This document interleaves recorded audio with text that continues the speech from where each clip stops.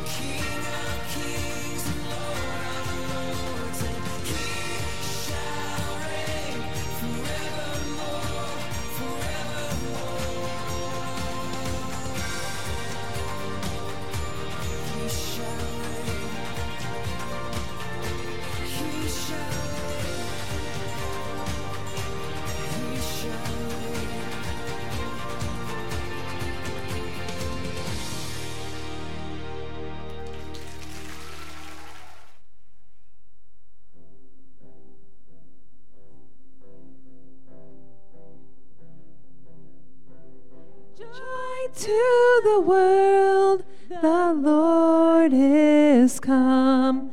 Let earth receive her King. Let every heart prepare him room to sing, and heaven and nature sing, and heaven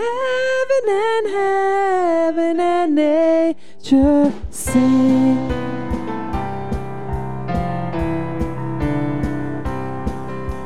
Joy to the earth, the Savior reigns. Let men their songs employ,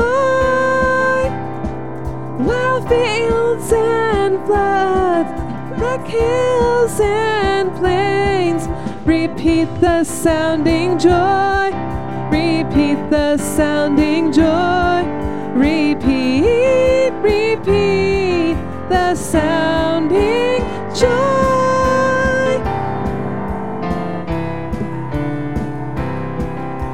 No more that sins and sorrows grow, nor thorns infest the ground. He comes to make his blessings flow, far as a curse is found, far as a curse is found, far as the curse is found. He rules the world with truth and grace, and makes the nations prove the glories of his righteousness, and wonders of his love, and wonders of his love, and wonders, wonders of his love.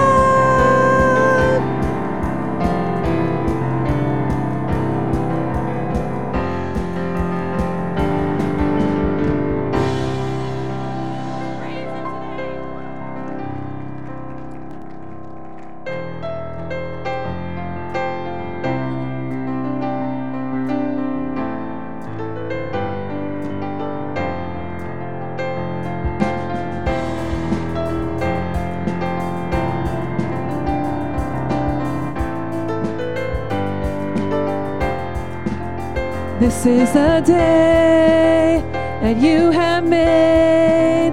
Whatever comes, I won't complain, for all my hope is in your name, and now your joy awaits my praise. I give thanks for all you have done, and I will sing of your mercy and your love. Your love is unfailing. Lord, I am grateful.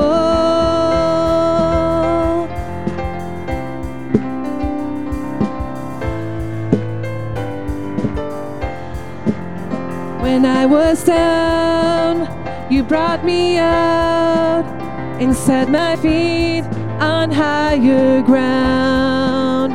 So here I stand.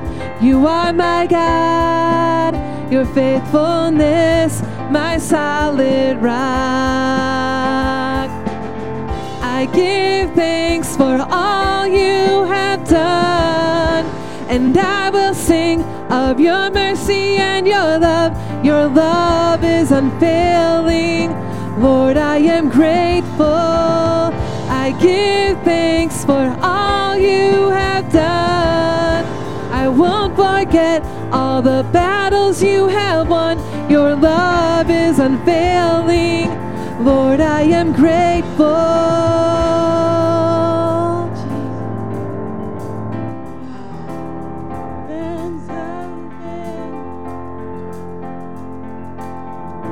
And as we lift our hands, the heavens open, heavens open. So let lives declare the love our God has spoken over us.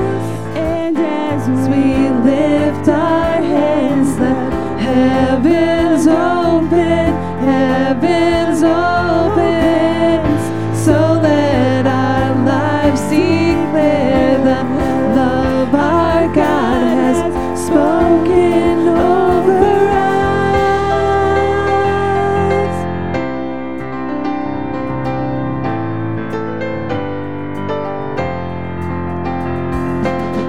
I give thanks for all you have done, and I will sing of your mercy and your love. Your love is unfailing. Lord, I am grateful. I give thanks for all you have done. I won't forget all the battles you have won. Your love is unfailing. Lord, I am grateful. Praise your name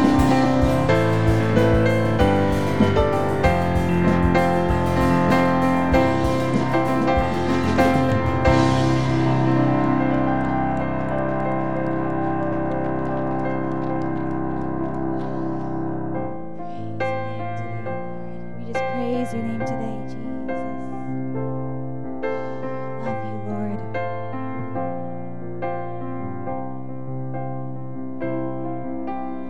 You stepped down from heaven. Humbly you came, God of all creation, here with us in a starlit manger. Emmanuel,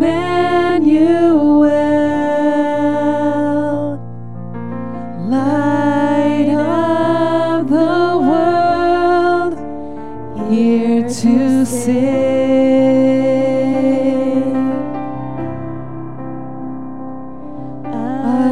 Adore, come let us adore.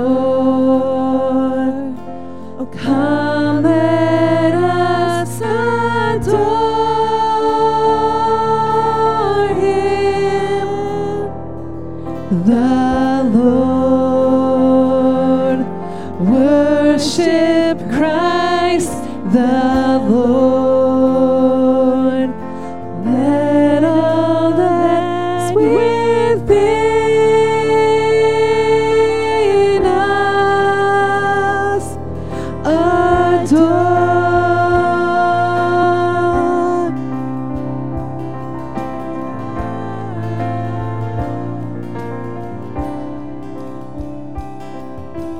Wise men bring their treasures, shepherds bow low,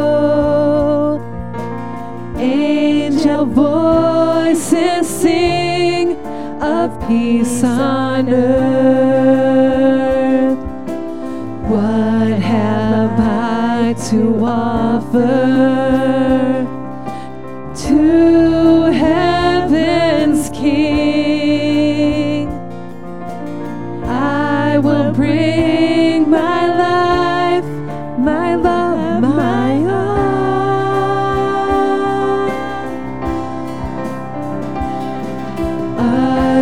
Adore, come let us adore. Come let us adore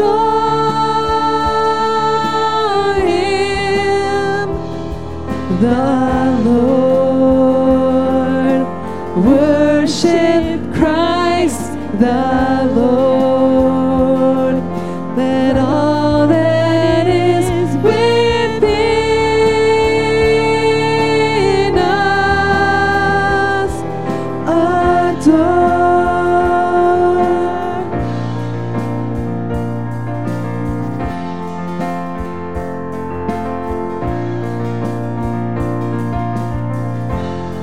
Angels sing, praises ring to the newborn King. Peace on earth, here with us, joy awakening. At your feet we fall. Angels sing, praises ring to the newborn King. Peace on earth, here with us, joy awakening. At your feet we fall. Adore. Come, let us adore. Come, let us adore Him, the Lord. Worship Christ the Lord. Let all that is within us adore.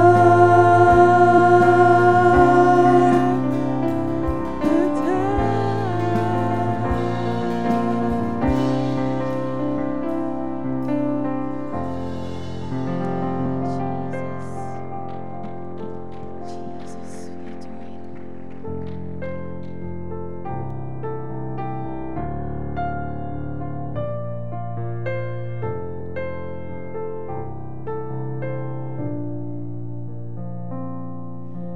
Away in a manger, no crib for a bed.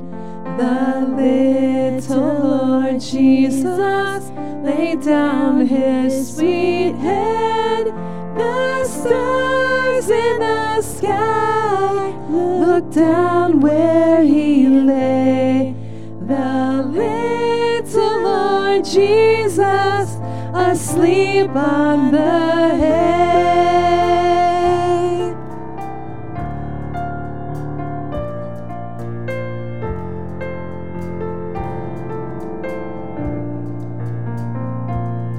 The cattle are lowing, the baby awakes, but little Lord Jesus, no crying He makes. I love Thee, Lord Jesus. Look down from the sky and stay by my cradle till morning is nigh.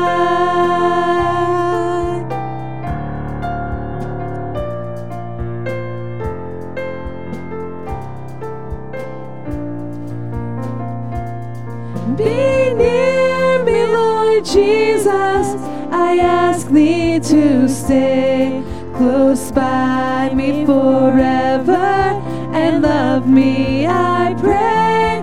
Bless all the dear children in Thy tender care, and take us to heaven to live with Thee there.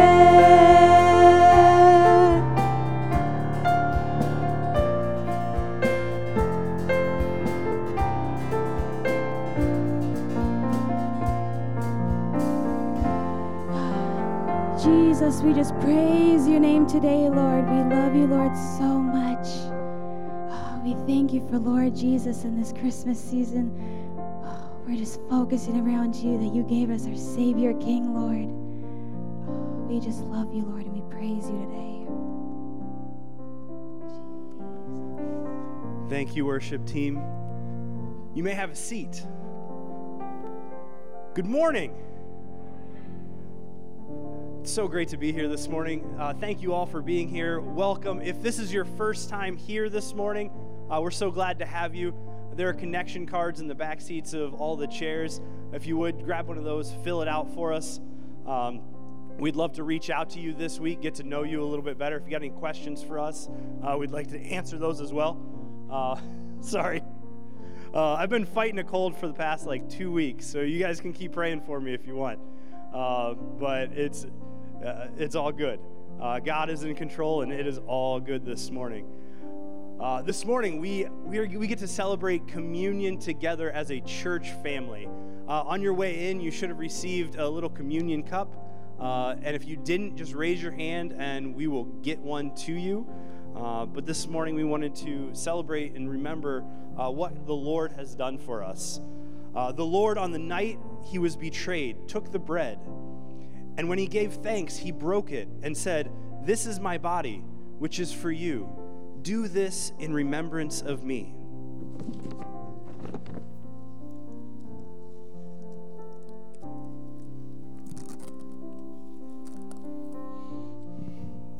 Dear Lord, as we eat this bread in remembrance of you, Lord, thank you for the sacrifice of your body on the cross for our sins. Lord, we do not deserve it, yet you provided for us anyway. You provided hope for us in a time of hopelessness. Lord, as we take this, Lord, let us remember you.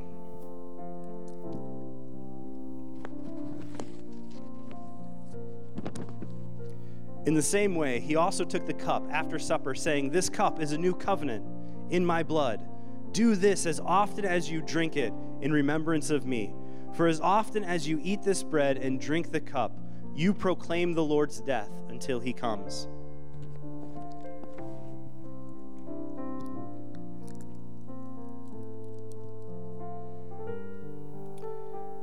Lord, as we drink from this cup, Lord, let us remember the blood that was shed for our sins.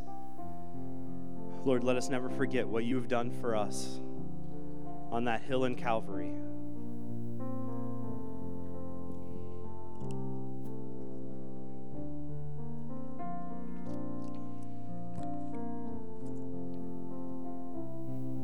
Lord, we thank you for every good gift that you've given us. Lord, let us continue in a spirit of thanksgiving as we approach this Christmas season. Lord, let us set our sights upon you.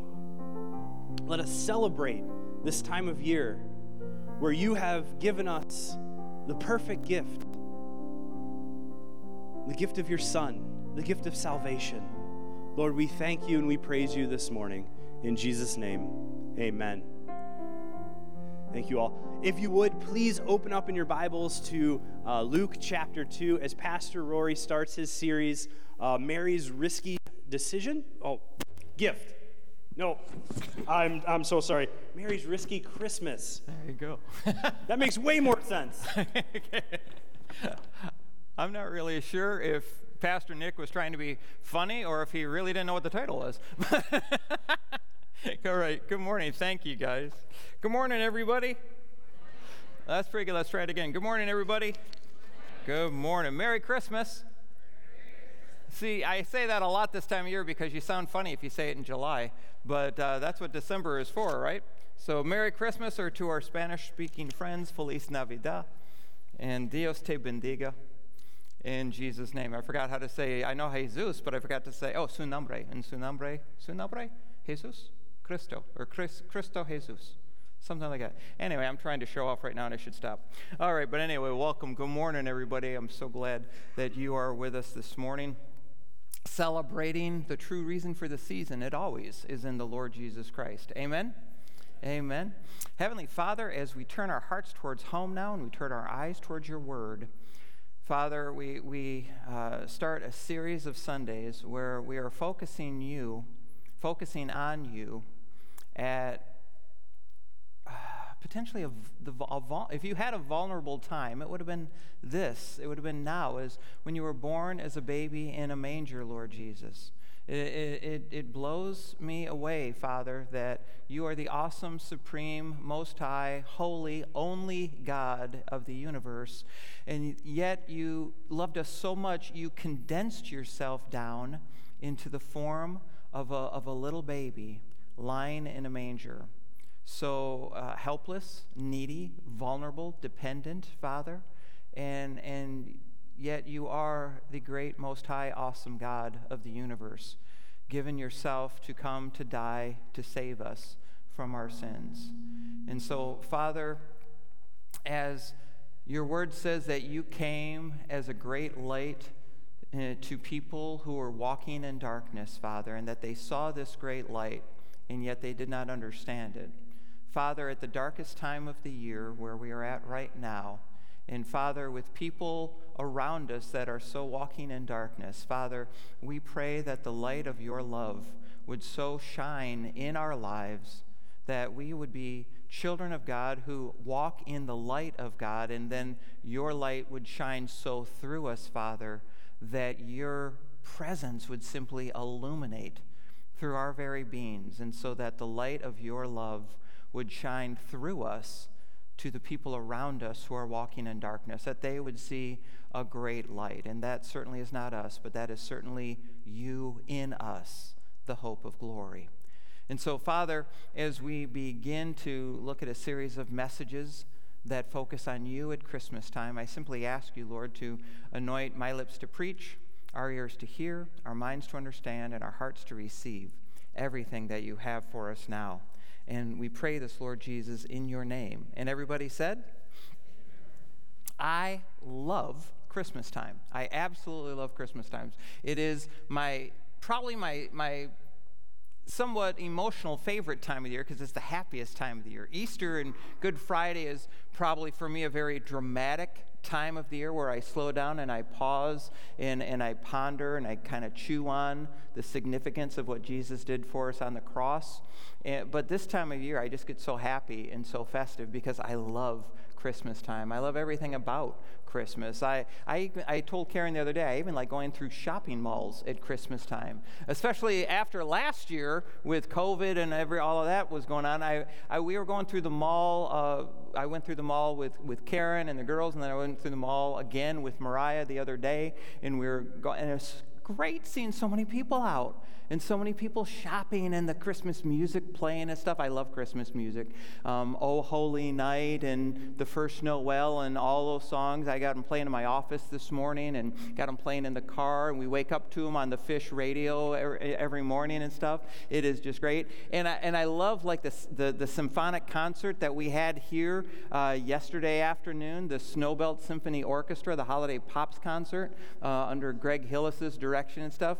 We had a 65-person, if you weren't here, we had a 65-piece orchestra here yesterday, and we had 372 people here yesterday who came out for the concert. And we turned the room sideways, so to speak, and the stage was over there, and the chairs were out this way, and they did all of our favorite Christmas classic carols and songs and stuff like that. They did an awesome job. And I love the movies about Christmas. I love White Christmas and Holiday Inn with Bing Crosby, Christmas in Connecticut, all of the traditional things about Christmas I just love. And I love the lights of Christmas. I love driving around and going through those professional light shows, but even driving around neighborhoods and seeing how everybody's houses are lit up with lights and stuff like that, and the Christmas decorations. And by the way, Sarah and Brittany did an awesome job decorating the stage for Christmas this year. Amen. Awesome job. And all the twinkly lights and everything. That actually is supposed to be static and solid, but between the services, we're going to get somebody in here who knows how to get it back to static and solid. So I hope it's not too much of a distraction for you. If I was out there, I'd love it because I like the little twinkly lights that move and stuff like that during Christmas time. And then, of course, I like the calmness of the Nativity story. And I especially love Linus's part in Charlie Brown's Christmas when he tells the Nativity story out of Luke chapter 2 and everything. There's something about the Nativity story that just seems like it brings everything, all is calm, all is bright, round yon virgin, mother and child, holy infant so tender and mild, sleep in heavenly peace, right? I wish I could have had that last night. For those of you who may not know, we have a new puppy at the Gruters household. And I am convinced that sometimes I think Satan works through new puppies in a pastor's home. Because Kevin didn't want to sleep much last night. He was up quite a bit last night.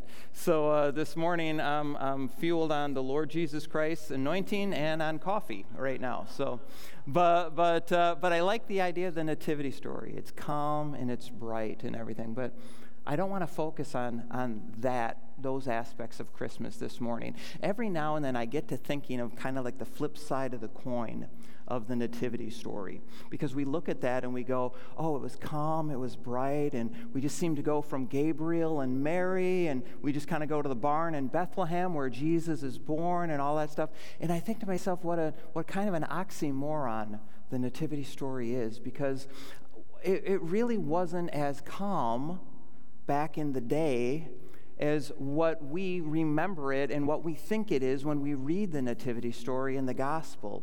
It was a little bit actually the polar opposite of that. What I want to focus on today as we get into the messages on Christmas is going to sound a little odd and ironic, but I want us to focus on today the riskiness of Mary's Christmas. Because Mary really did take a big risk when she said, I am the Lord's servant, let it be done to me as you have said. Because what she was agreeing to become an unwed, pregnant teenage mother before she became a wife. It's incredibly risky in lots of cultures, but especially in a shame-based Middle Eastern culture like her culture that she lived in was back in the day. I honestly, I think to myself, we have Christmas today and we have salvation today because of the risks that Mary took to work with God on that first Christmas. You know, I think throughout the Bible how God works with people who have what I call risky faith. They have risk-taking faith. They have so much faith and trust in God, they're willing to risk things in their lives to be able to work with God, and better way of saying it is to allow God to work through them to do amazing, miraculous things around them. And of all the people that God worked with in the Bible, I think none were riskier than Mary, because she was just a teenage girl, 14 to 17 years old, Luke chapter 1 tells us. And I know back in that culture it was normal for them, but let's look at it from our culture back to that culture. She was a 14 to 17-year-old girl engaged to be married to a guy somewhere in his 30s to maybe 40. And it was an absolutely arranged marriage, because that's how they did it back in the day. And according to John chapter 2, weddings, Jewish weddings, were really big deals back in the day. They would go on sometimes for a couple of days, the ceremony, the reception, the festivities, the fun, all of that stuff. And this is when Mary was engaged to Joseph, and all the plans were made, and they were waiting for the wedding day to come and all that sort of thing. She's a 14 to 17-year-old young woman engaged to marry a guy, when all of a sudden an angel Gabriel comes to her. And he upsets the apple cart. He flips everything either upside down or right side up, depending upon how you look at things. And he says, "Greetings, Mary, you are highly favored of God. God wants to overshadow you with his presence, and his Holy Spirit will come upon you, and you will conceive and give birth to a son, and you will name him Jesus, and he will be known as the Son of God." She is unwed at this part of her life. She is engaged to a guy at this part of her life, and she says, "How can this happen to me?" And Gabriel explains to her, "The Holy Spirit will come upon you. You'll be with child. You will give birth to a son. You'll name him Jesus. He will save his people from their sins." Even right now, Gabriel goes on to say, "Your elderly cousin Elizabeth is 6 months pregnant with who became John the Baptist." And so Mary is probably thinking, wow, Elizabeth and Zechariah, they're really old. They're way beyond childbearing years. And now this appearance of an angel in front of me, Gabriel, is telling me what's happening to Elizabeth and wants the same thing, similar thing to happen to me. Mary, this 14 to 17-year-old girl, has this incredible risky faith and trust in God. And she says, "I am the Lord's servant. Let it be done to me as you have said." And in that moment in time, she laid it all on the line. In that moment in time, she risked it all. She risked reputation, her public reputation, and even potential relationships with her family, with her friends, with her engaged husband-to-be. With her entire community, she risked it all. And so Scripture tells us in Luke chapter 1 that Mary, after that epiphany happened to her, she got packed up and everything, and she ran off to be with Elizabeth. It said she went from Nazareth to the hill country. Now, the hill country is nondescript, but let's say the hill country could even include Bethlehem, because it does include Bethlehem on the southwest part of Jerusalem. It's about a 2.5 mile drive, or 2.5 hour drive, about 90 minutes, or about a day and a half walk if you're walking there. So let's say she went to that part of the hill country. Let's say it was Bethlehem. We don't know that it was, but let's just say that it was. And so she goes and she sees Elizabeth and Zechariah in the hill country. And Scripture says she stays there with Elizabeth for 3 months. And when she's there, it says that Elizabeth somehow knows that Mary is already pregnant, because Elizabeth says that the baby inside of me leapt when he heard your voice, and how is it that I am so honored that I am standing in I am visited by the mother of the one who is going to give birth to us, who is going to take away our sins. Very miraculous things that are going on here. And so Mary stays with Elizabeth, who's in her 6th month, for 3 months. So presumably by the time Mary gets back to Nazareth, which is where her and Joseph are from, Mary tells Joseph. So potentially Mary is already 3 months pregnant when she tells her husband Joseph. And in telling him, and obviously she has to tell him, she cannot not tell him, he's going to notice pretty soon if he doesn't already. You know, in her 3 months in her first trimester, maybe she's starting to get a baby bump there or something. But she tells Joseph, and she risks it all by telling Joseph. She risks her potential marriage, her relationships with her in-laws and with her own family, and her potential reputation in the community. Because to be pregnant outside of marriage in a shame-based culture is a very high offense that could come with shaming or shunning, ostracizing from friends, family, and the community, or even worse than that. But Mary has this great risk-taking faith and trust in God, and she risks it all, and she tells Joseph what happened. Now, you're Joseph. And this young woman that you are engaged to be married to in an arranged marriage, your family and her family have made this arrangement. All of a sudden, this young woman that you are just enthralled with, in love with, I hope Joseph was like that. I'm sure he was. You look at her and you notice a baby bump. You notice that she's changed since the last time you saw her. She's now sick in the morning. And you can't explain, why is she throwing up so much and everything? And maybe you ask her, Mary, what's going on? Or maybe she says to you, Joseph, you're probably going to notice that some things have changed in me. Yeah, I'm pregnant, Joseph. But it's okay. It's of the Holy Spirit of God.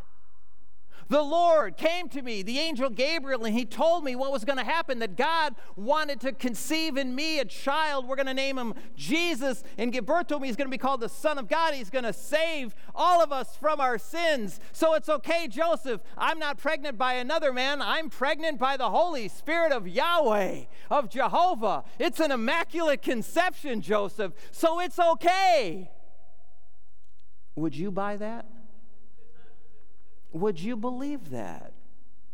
Joseph didn't believe that. You go to Matthew chapter 1, verse 19, and it tells us that Joseph, when he found out about Mary, that she was pregnant and everything, and maybe she told him that kind of a story, it says he was considering how to divorce her privately. That was his first thought. So he didn't believe what she said. She risked it all. And so he was considering how to divorce her privately, but here comes an angel of the Lord. It's probably Gabriel. It's an unnamed angel, but Gabriel is the guy going around talking to Zechariah about Elizabeth. He went to Mary to talk about Mary, so I'm going to presume it is Gabe came, the angel came and talked to Joseph as well. He said, Joseph, don't worry about it. Everything Mary told you is true. She is with child right now. She is going to give birth to a son. He will be called the Son of the Most High God. You will give him the name Jesus because he will save his people from their sins. And so we're told in Matthew chapter 1, verse 24, that Joseph went from deciding how to get rid of her privately, how to divorce her privately rather than publicly, because if he divorces her publicly, he has to take her out into the town square, and he has to, in front of a bunch of people, shout at her 3 times, I divorce you, I divorce you, I divorce you. And maybe he says why, maybe he doesn't say why. You don't have to say why, but you could say why. And he would probably divorce her for marital infidelity and bring shame upon her, embarrassment and shame upon him, shame upon her family. But Joseph, while he was thinking about doing that, the angel Gabriel changes his mind. And so in verse 24 of Matthew chapter 1, Joseph takes Mary home to be his wife. So presumably, they got married. So now Joseph's in on this risky business thing, right? But it pauses, and it makes me ask a couple of questions here. I'm a person who asks a lot of questions. And it makes me ask some questions here. How much time passed between when Mary was 3 months pregnant and when they got married? Was it right away? I mean, we imagine it was right away, but maybe it was a couple of days. Maybe it was a week. It doesn't tell us how long Joseph was thinking about how to divorce her privately. So how much time has passed between when Mary conceived Jesus by the Holy Spirit, she was 3 months pregnant, to when they got married? And what did she look like when they got married? Did she have a baby bump going on or what? And was it a private wedding or a public wedding? I tend to think it was kind of a private wedding, because public weddings in John chapter 2, really big deals, right? And maybe just private family weddings are kind of a big deal, right, as far as people attending and stuff. I can't imagine them just going off to the justice of the peace and getting married that way, not in a Jewish culture. Both families at least would want to be involved. So were the families there at that private wedding? And did their change of plans cause any people to think why and what's going on? I mean, they had a wedding date, and I suspect they had to move that wedding date up from what they originally had planned. And so when they moved the wedding date up and they started calling everybody around Nazareth and stuff, hey, we're going to get married this weekend. We're getting married Sunday at New Promise Church in the afternoon, right after the second morning service. And they're like, okay, we want you to come. Okay, and they started thinking, I wonder why all of a sudden are they moving the date up of the wedding so much, right? Because now this is becoming public information. And I wonder if there were people at even that small private wedding who started doing the math.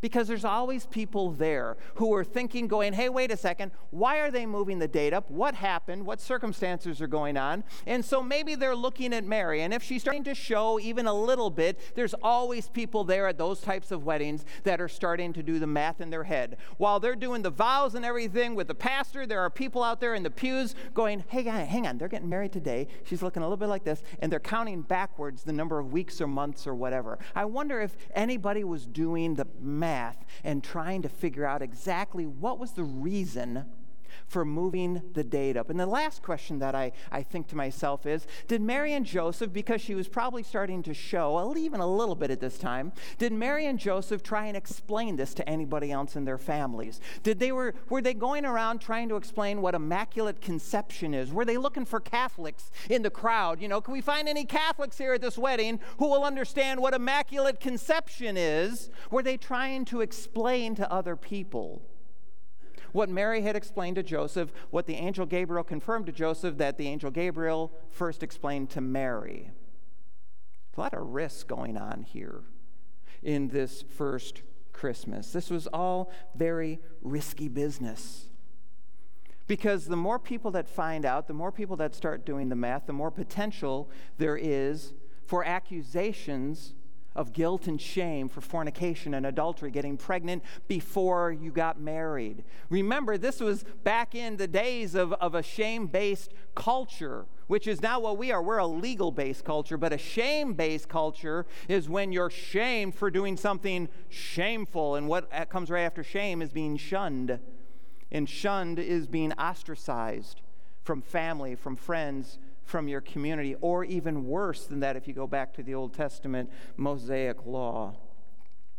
And now Joseph is in on this too, which means Joseph either has to keep playing along, or now he's got to turn on Mary, which he's never going to do.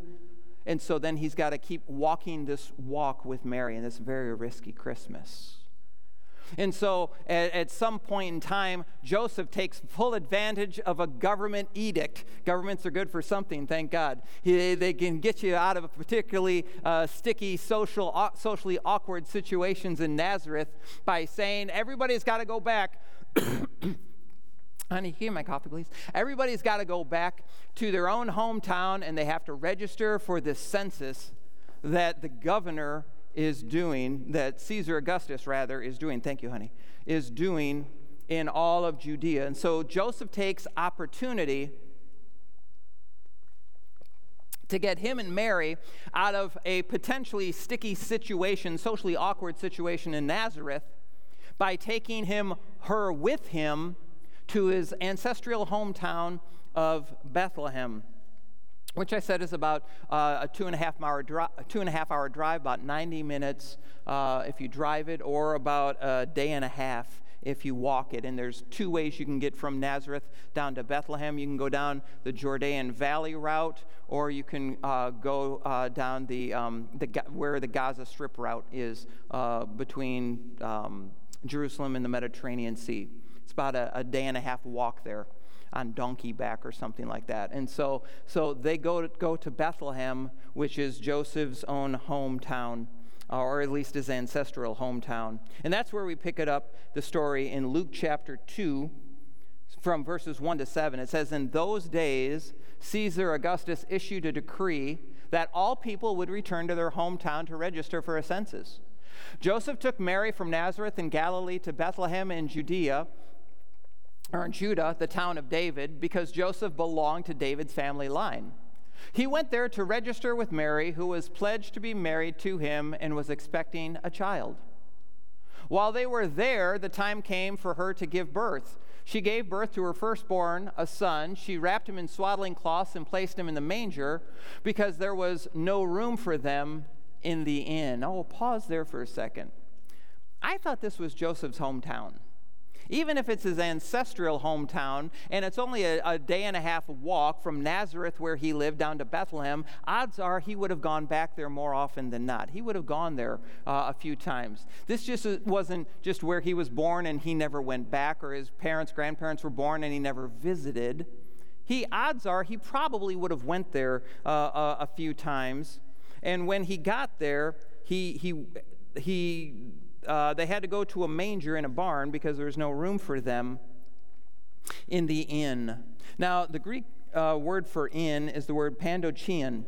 And in English, it's really not like a Motel 6 or a Holiday Inn, nothing like that. Pandochion in English is more like a hostel, more like a bed and breakfast, and not even that nice, really. It's more like if you've ever stayed in a hostel. Karen and I stayed in hostels when we lived up in Canada, in Toronto, when Mariah was going through her medical things. It's kind of like low-cost, inexpensive boarding houses that accept all kinds of people, and usually it's the worst kind of people. I mean, hostels really are places that are not safe. You don't feel safe there.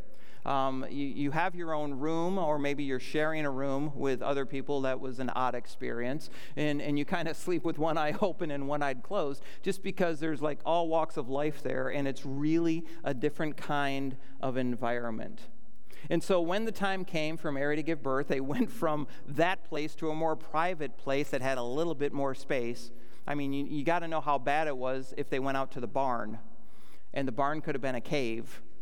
because that's where they would house animals back in the day. In that area, there are little caves that you could use as barns. And so they went out to the barn, or they went out to a cave when it came time for Jesus to be born. My question at this part of the story is this. When you go to your own hometown, if it's ancestral, there's always somebody there that knows you. There's always people there that you know. You know, when Karen and I would go back to Winnipeg and stuff, there was always family we would run into, because that's why we would go to Winnipeg, is to visit mom and dad and the in-laws and the aunts, uncles, and cousins and all that stuff. But there was also other people there that we would run into all the time, that Karen grew up with, and they knew us, and then they knew me when I married into the family and stuff like that. When you go back to your own hometown, even if you haven't been there for a while, there are people that know you there. This is my question about this part of the story. Why did they have to stay at an inn? Why didn't anybody have any room for them? Why didn't they stay with friends or family members? He would have had family back there, especially in Jewish communities. When you get to a certain age, you don't move around that much. When you're younger, you move a lot. You're transient. You go from apartments to houses and things like that. But when you hit to a certain age, you kind of stay put at where you are. Grandparents are like that. Why didn't he stay with his grandparents? Why didn't they stay with his parents or with any kind of friends or family? Was Bethlehem that overcrowded, or did they forget to make reservations? I saw something on Facebook this week that was kind of cute, that Joseph is apologizing to Mary because they have to go into this cave, and he's saying, I'm sorry, honey, I forgot to make reservations, I'm sorry. And the bubble over Mary's head is, I'm fine, everything is fine, but it's obviously not fine, okay? So why did they have to do what they did? Why couldn't they stay with friends or stay with family members? Is it possible that they were ostracized by his family? Is it possible that word got out that, hey, she got pregnant before they got married, and so we're going to keep our distance. Sorry, we don't have any room for you. We have to keep up appearances. We're Jewish or whatever, you know. We got the Mosaic law and everything else like that.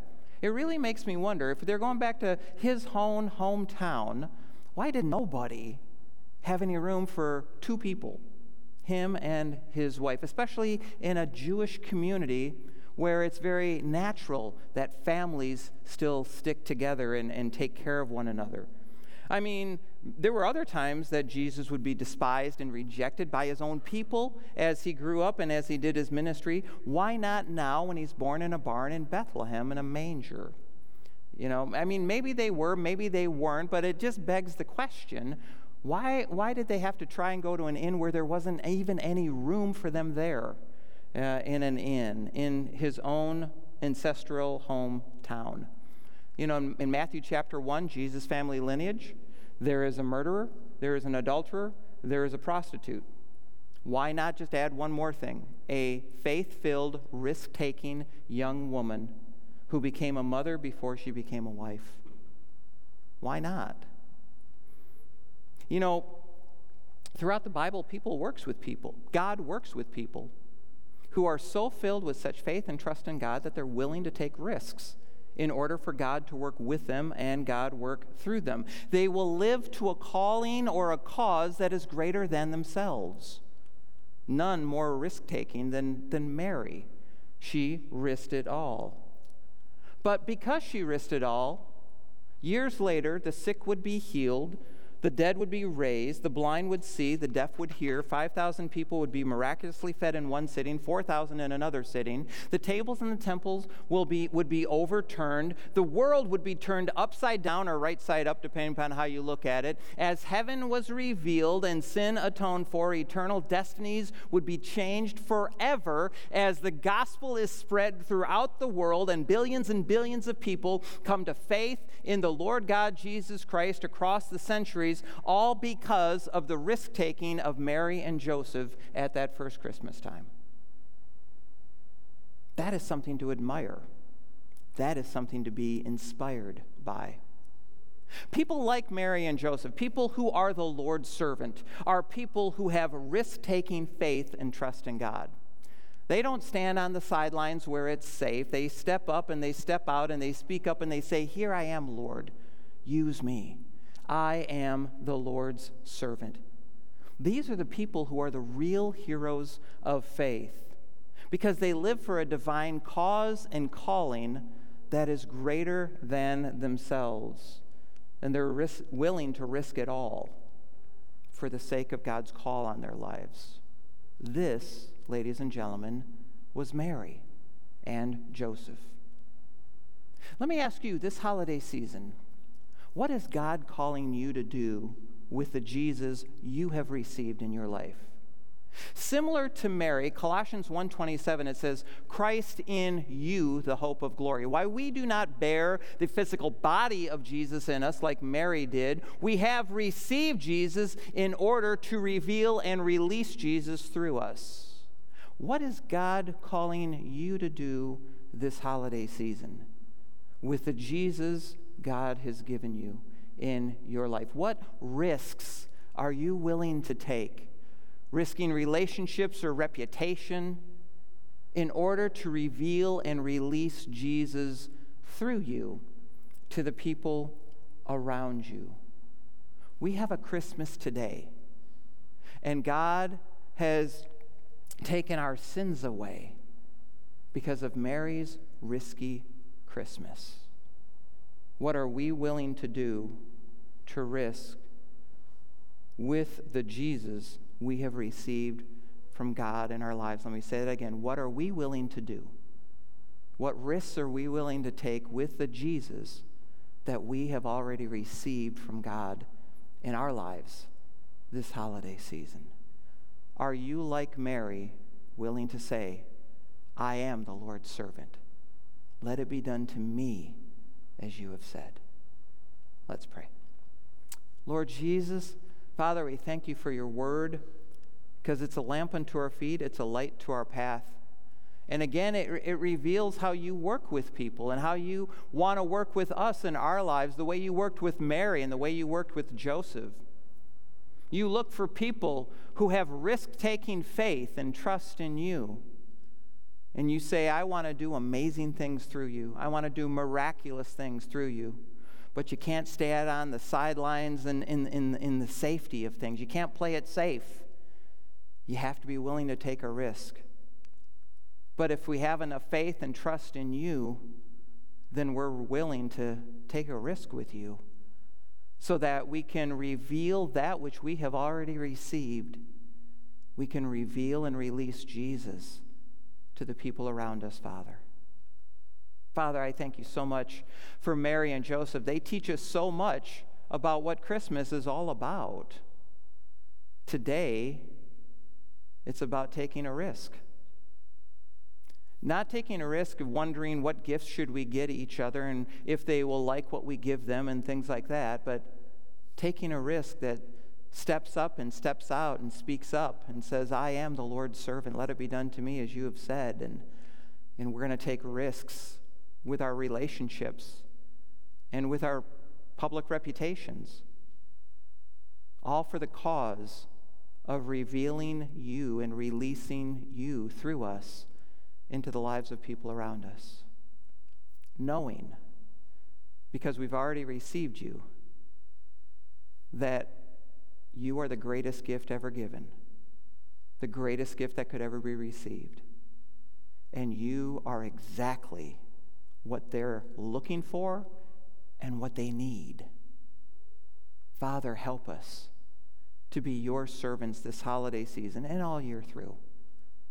Help us to be willing to take risks with our reputation and with our relationships in order to release you and to reveal you to the people around us this holiday season and all year through.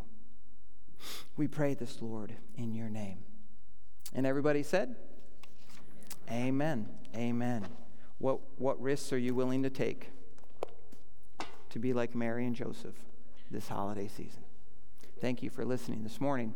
And now, here's what's coming up next at New Promise Church. We are the Hillis families. I'm Greg, Amy. I'm Everett. and Everett's been going to New Promise Church for Awana for 3 years, and we've been coming here on Sunday mornings for 1 year. I like playing with all the kids after church. that God has sent his Son to be the Savior of the world. I get a lot of value out of the people here and the messages. I think it's given us good wisdom to help us navigate the last year of life. This is us, and we are NPC. Today is our Santa Meets Jesus event from 2 to 5 p.m. If you signed up to volunteer, please be there 15 minutes before your time slot. And if you didn't sign up to volunteer but still want to come and help, just see Amy Taddeo. Don't forget to bring your friends and family to this event to kick off your holiday season. Next Saturday is the Her Christmas Banquet with guest speaker Joanne Hone from 6:30 to 8 p.m. Tickets are just $15, and you can purchase them online at newpromisechurch.com/her events or in person at the Welcome Center this Sunday. Joanne will also be here speaking in person for both of our Sunday services on December 12th. On Sunday, December 19th, the Kids Choir will be singing at both of our morning services. Join us for a 1-hour candlelight service from 5 to 6 p.m. on Friday, December 24th. Thank you for being here today at New Promise Church. Have a great and blessed week. Thank you for those announcements. I got a couple things to add. First off, Santa Meets Jesus is today from 2 to 5. So if you know anybody that you want to invite, please do so. We'd love to have them. And if you're coming and volunteering, we'd love if you could be here for your shift 15 to 20 minutes beforehand. I talked to Amy this morning. We have had a couple volunteers down with sickness. I don't know. And if this is something that like you feel like, okay, I could fill in, they have everything ready to go. We just need somebody to help with crafts. You just need to show up. So we need a couple extra people if you're able to stay. We would really appreciate that. That's from 2 to 5. Just see Amy after service and talk to her. She'll give you all the details. Thank you all for being here this morning. Let's close in prayer. Dear Heavenly Father, thank you so much for being here this morning. Holy Spirit, I pray that you continue to move in this place, move through us. Lord, as we take what we've learned today outside these walls, Lord, I pray that you give us courage, give us strength. Lord, help us to be risky where we need to be risky. Lord, thank you this morning for your message, and we just appreciate and thank you for everything that you do. We ask this in Jesus' name. Amen. Thank you all. Have a wonderful and blessed week.